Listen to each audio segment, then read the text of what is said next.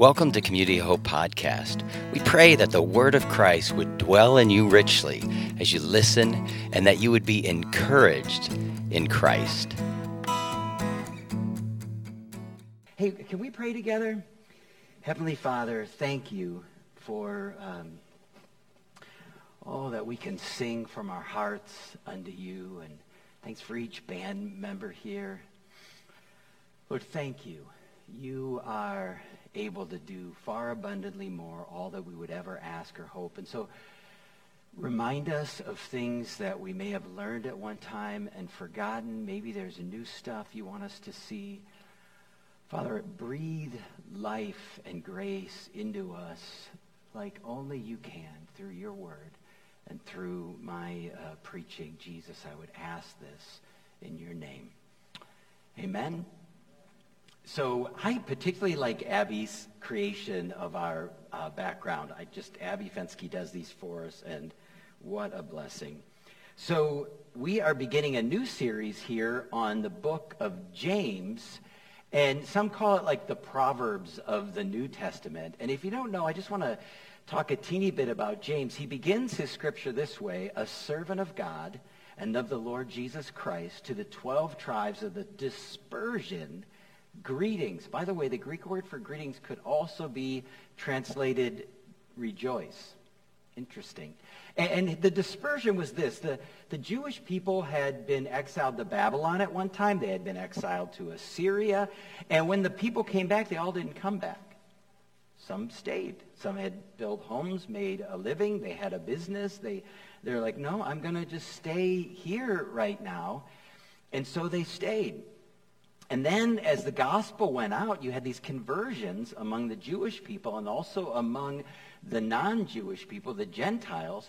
And so James is writing a letter to these people. Now, who is James? James is actually the brother of Jesus, or the half-brother of Jesus. And it's interesting, I believe that James was not converted until verse 7 of chapter 15 in 1 Corinthians. Look what it says. Then he, that's Jesus, appeared to James and then the apostles. It's like I think he went to his brother and he's like, hey, I'm the real deal. And his brother finally converted and believed. And so much, he actually became like the overseer, the bishop, the uber pastor of the Jerusalem church. And if you remember, there's this time where they're trying to debate on, do the Gentiles have to be circumcised? And Paul and Barnabas, and they go to Jerusalem, and they have this council. And who leads the council? I want you to know that Peter was there, Paul was there, and who leads it? James, the brother of Jesus. Like this guy, he somehow carried clout there. He was so known for praying at the temple steps, they called him camel knees, right? Other people have that name not for praying. But they called them camel knees. This guy was committed, and I think, if I remember my history, he was thrown off the temple, and that's how he was killed, because people were converting to Jesus because of his testimony. So here he is. I'm sure he had a halo. Okay. And then he begins his scripture. It's always interesting. So it ends, rejoice, greetings, rejoice, and he says again, count it all joy. Count it all joy when you meet various various kinds. Sorry, I have this memorized in another version. I should have stuck it up there. It would have been easier. Count it all joy, my brothers, when you meet trials of various kinds, for you know that the testing of your faith produces steadfastness. And let steadfastness have its full effect, that you may be perfect and complete, lacking nothing. So he begins with this strange section, count it all joy. Interesting. I wonder, like, as you had friends and they're kind of complaining about the pandemic, did you go, count it joy? Consider it joy, right? I am blessed because my veterinarian allows me to come in with my dog, but many veterinarians don't. And during COVID, people have complained to me, and I'm like, you should go to mine, Scott. And when they complain to me, you know what I should say to them? Count it joy. Count it joy. It almost seems harsh, doesn't it? Our friend Jackie, a cancer diagnosis. What if we said to her, count it joy, right? I think there's a part of difficulty where you have to grieve, we have to experience it, where you have to let your emotions out. So how do you count it joy? I mean, how do you count joy? Grief, anxiety, phobia, stress, PTSD, depression, panic attacks. How do you count it joy? These are all difficulties, trials, and hardship. How do you count it joy when your kids go off the rail or experience some real difficulty? How do you count it joy when your spouse says, I really think I want a divorce? I mean, how do you count it joy? What is he talking about here? I think he says count it joy because he knows suffering shapes us. And if you're like me, you can look back on some of the most difficult situations in your life. I remember one where it was like a bomb blew up in the family. Not a literal bomb, but an emotional bomb. And I look back and I'm like, those were really hard times. But the learning that went on, it's like C.S. Lewis says, God whispers to us in our joy, but he screams at us in our suffering. And we learn and we listen and we look and we grow so much more, and he pulls away the things that we thought we could trust in, and they get stripped away from us, and we are transformed in the midst of it. And when I look back on that, man, there is a sense of, God, you are with us. I see your hand in it. It was horrible, but now I can count it joy. I can count it joy. Everybody's different, right? We all have different personalities. When I do premarital counseling, I give the DISC personality inventory, and I talk about acceptance. But all our personalities have natural strengths and weaknesses. And some people who are on the D end of the scale, when they have conflict, they go right at it. They go right at it. Now, other people go the opposite way, right? Do you know sometimes it's good to go right at conflict, and sometimes if you do, you end up losing your life? And how do we learn which way? Trial, suffering, difficulty, moving into that situation. And this is part of life, and this is what parents know. Kids need various experiences to grow, and what God knows, that without these trials, without these difficulties, we will never grow. I remember the week before Christmas when Gretchen had that minor stroke and sitting in the hospital and just wondering, is this a little one? Is the hammer going to drop? Right? And then pastors want Christmas Eve service to be moving and beautiful. And a day before the service, 3 of the people that I had hoped to be part of it and planned to be part of it quarantined for COVID. And you're like, and then there's technology issues, and then not much later, the water fills the back of the building. And I had a mantra: roll with the punches and know that God will be glorified. Where do you get these mantras? Because you've bobbed and weaved and lived through a lot of other punches that might even be worse than those, and you saw that the Lord was with you, that he was holding your hand, that he was supporting you, that because of all that difficulty, I could count it all joy. And there's a connection here, because in order to count something joy, a struggle, to know that God is using it to grow, you need to see it from God's perspective. You need wisdom. And that's why he rolls right into, hey, you can't count it joy if you don't understand. You need wisdom. And so he says, if anybody lacks wisdom, let him ask God, who gives generously to all without reproach. And it will be given him. What a picture of God. He's a generous God. But if your picture of God is not generous, he says, but if you ask him, but let him ask in faith, not doubting. For the one who doubts is like a wave of the sea that is driven and tossed by the wind. For that person must not suppose that he will receive anything from the Lord. He's like, God is good, believe he's good, and ask him. And wisdom isn't always the whys and hows. We don't always get that. But many times wisdom is a flyover perspective of your situation.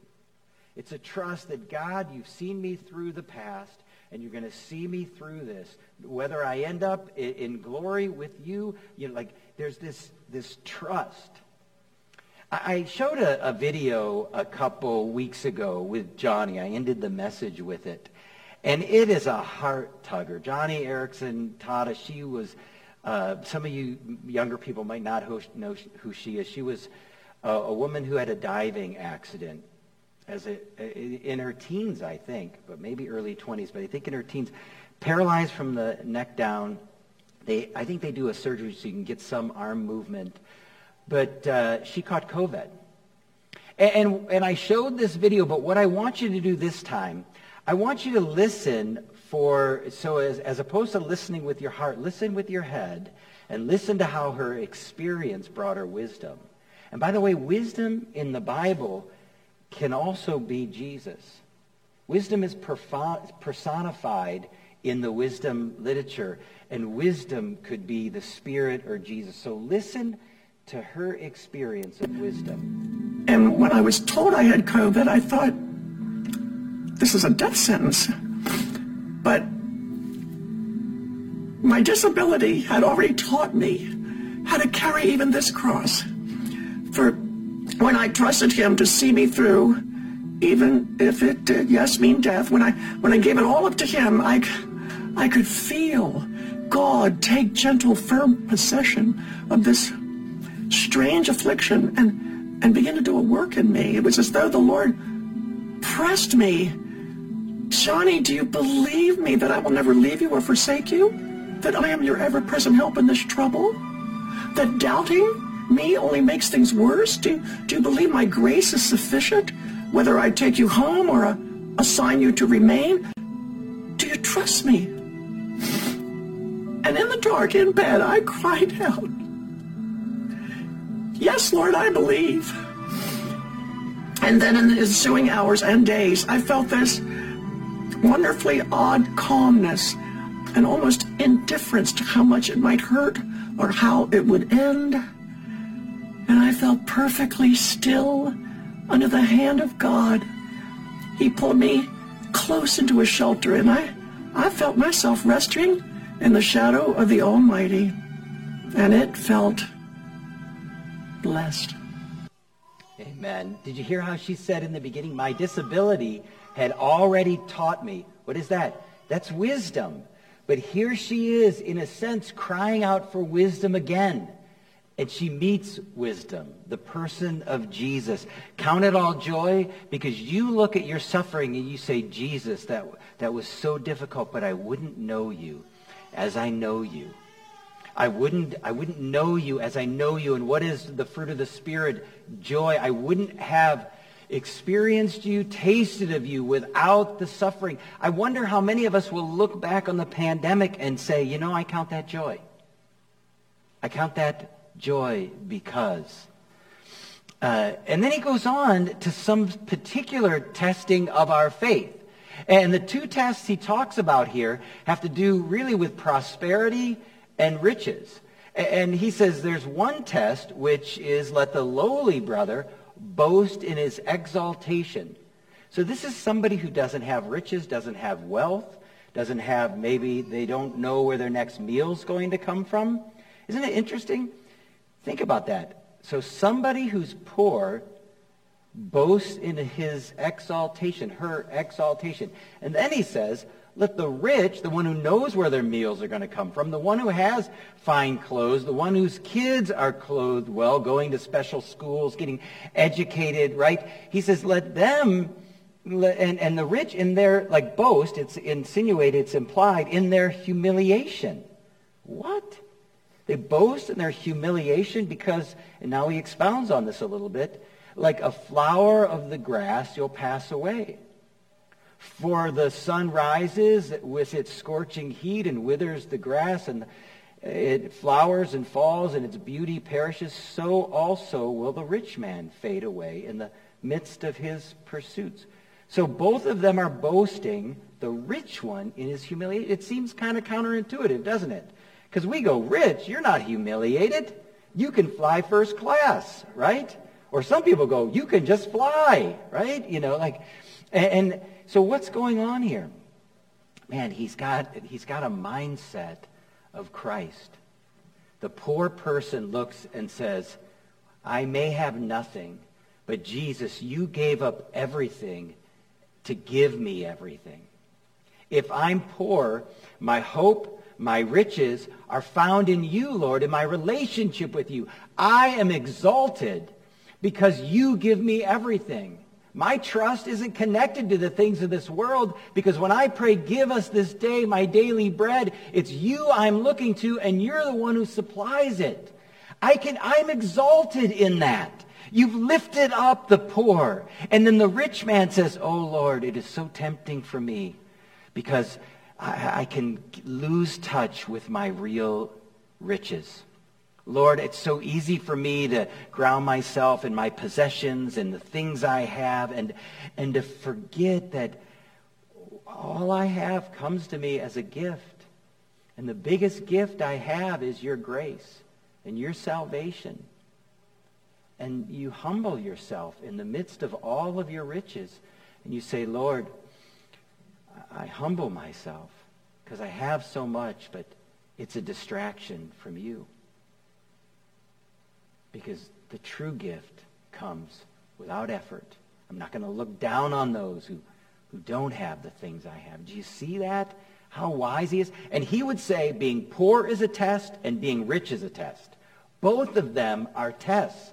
Both of them are things to pass. And then he says, blessed is the one who perseveres under trial. For once he's been approved, he will receive the crown of life. So this is like a race. This is like an Olympic event.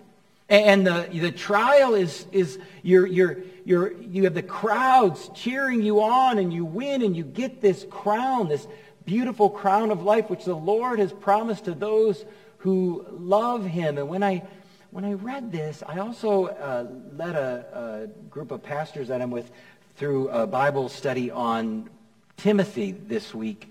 And in it, I came across this one verse which is kind of interesting. He says, in the presence of God and of Jesus Christ and of the elect angels, I charge you. And I started thinking about the test of suffering and the test of hardship, and especially about those people who are going through a difficulty in nursing homes. Okay, so a friend of mine, his mother-in-law is in a nursing home. And he is a retired pastor, and he and his wife would visit her daily before COVID. And when I was there to visit Lee, I would always stop in and visit her too and serve her communion. And we just had great talks. And she told the people in her hall all about Jesus, you know. And yet she just wants to go home and be with Jesus. And under COVID, they can't visit anymore. And I can't visit anymore. And now they just Skype twice a week. And I was thinking about the people who are alone, who suffer and are lonely. Like you and I, we suffer, and you have people that come alongside of you and cheer you on and pray for you and help you. But there are people suffering that have no one to watch except they do have someone to watch. The eyes of the Lord are on them. God the Father, God the Son, God the Holy Spirit, and the elect angels. I mean, sometimes when we think of people watching, it's like, don't you sin. God is with you. You're right? Oh, be careful, little eyes, what you see. Oh, be careful, little eyes, what you see. For the Father up above will squash you like a bug. Oh, be careful, little eyes, what you see. Is that how the song goes? You know, like what? That's how we think. But no, we've got the Lord cheering us on in the midst of our trials, in the midst of our difficulty. Like with Johnny, hold on, I'm with you. And the people in nursing homes, the same way. The people who have experienced loneliness in this pandemic and this suffering. And God is with you. He is with you. The Spirit is with you. Jesus is with you. And even the angels are with you in the midst of the suffering. Hold on. Hold on.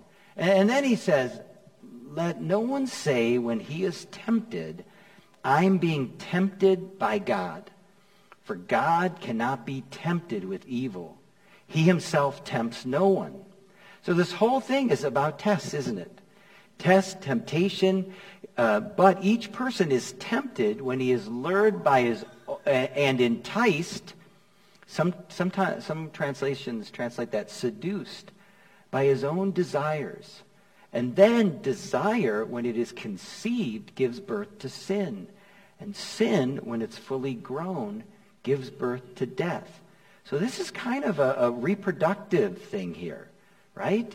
You've got a test, and then with this test is temptation. And with the temptation are your own desires. And with the desires comes sin, and when sin is given into, you have death. Somebody once said, sow a thought, reap a deed, sow a deed, reap a habit, sow a habit, reap a character, right? Sow a thought, reap a deed, sow a deed, reap a habit, sow a habit, reap a character. I think, in a sense, this is a little bit of what he's talking about. Now, every trial is a temptation. Every trial is a temptation. Let's say you have a quiet time regularly, and all of a sudden your schedule takes a big change.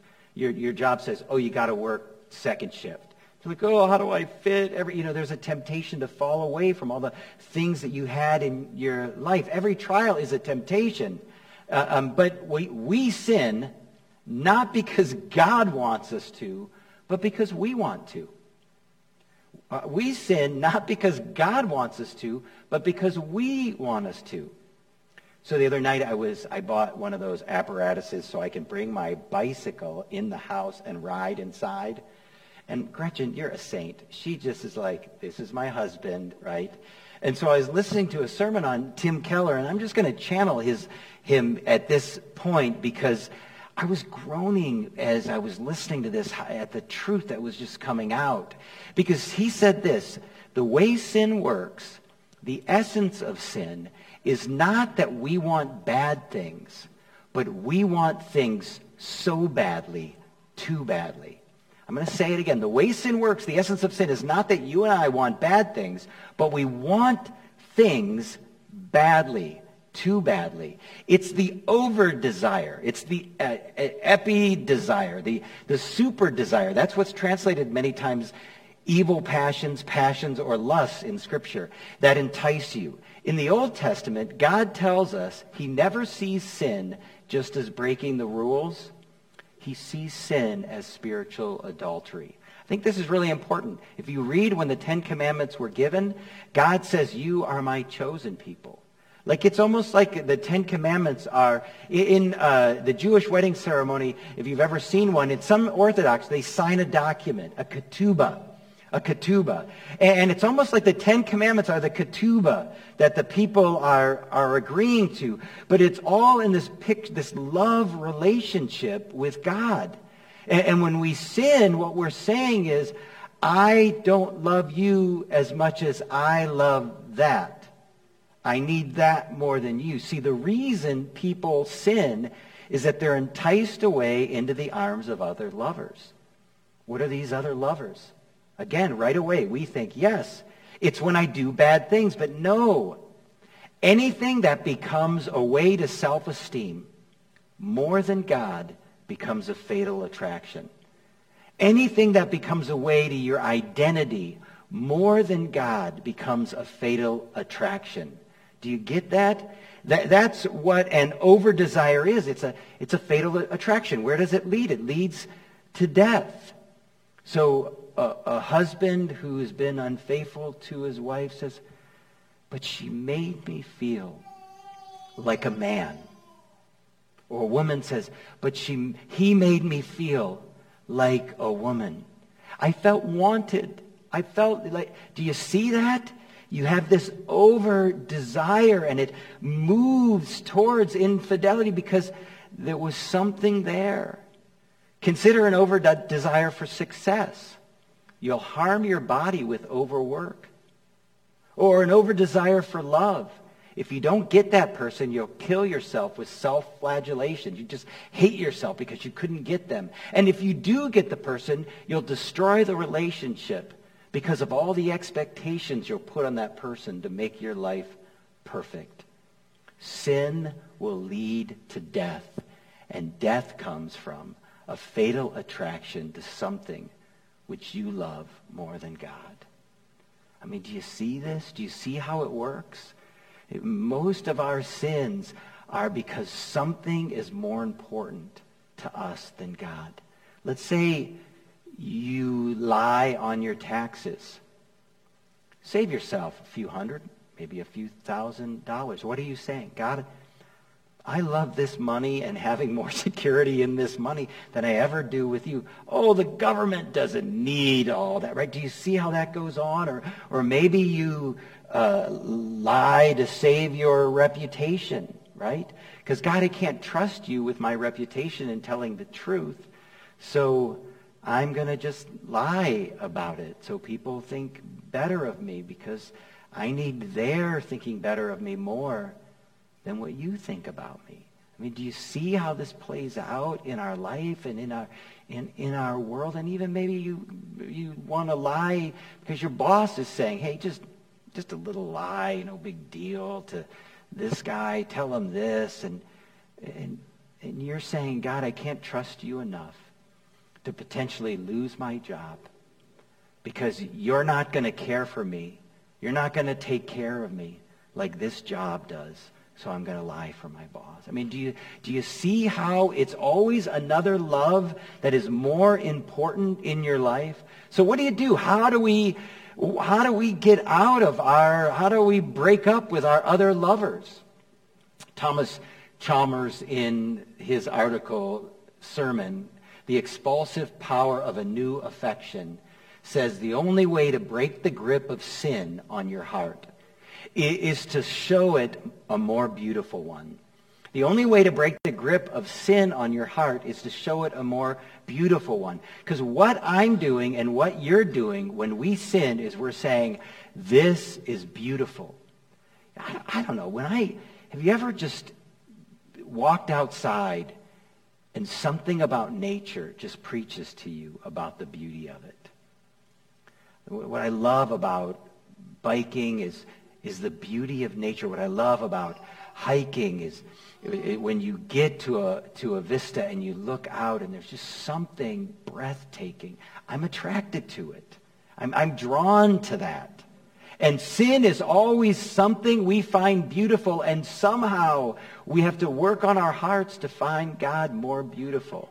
And this is why over and over I try to say, look at Jesus. Look how beautiful he is. Look what he's done for you. See the beauty in that. Let it melt your heart. Let it wean you away from the world and on to him. This is why worship is so important in our service, because it's a time where we are just adoring the Lord.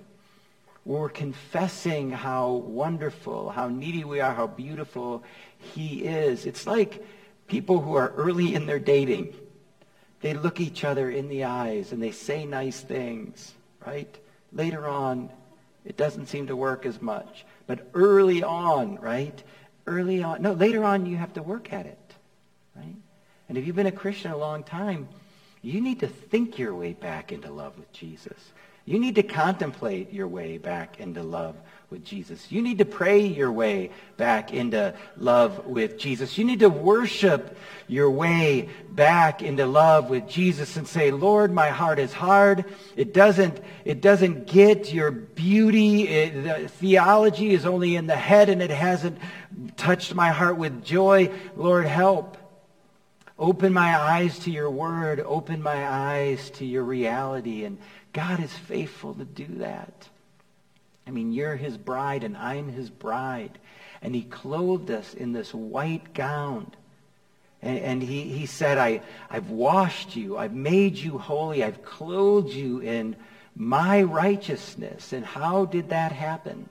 In Genesis, after Adam and Eve sinned and they're naked and they're ashamed and they made themselves clothes with fig leaves and it just wasn't cutting it, God comes along and says, I'll clothe you with the skin of an innocent animal. And he made clothing for them. And it's a picture of what Jesus did and how he clothed us in white. And if you're hearing this and you've heard it 1,000 times before and your heart isn't moved by it, pray, say, Lord, move my heart by the gospel. Let the reality of your death and washing me clean and making me holy be my first love. Will you pray with me? Lord Jesus, thank you that by faith we enter in. and we're clothed with righteousness. Help us to find you more beautiful. So in the midst of the suffering, in the midst of the difficulty, we can look to you and fix our eyes on you and say with John Newton that a prison is a palace with your presence, and a palace would be a prison without you. We can look at the things that we aren't getting and we think we need, and we can say, Lord, I may not have all the relationships, all the friendships, all the career opportunities that I think I need, but with you, I have everything. With you, I can boast in my riches. And Lord, work that into our hearts like only you can. And we'll say thank you, Jesus. Amen. Thanks for listening. For more information about Community of Hope, go to www.cohchurch.com. God bless you today.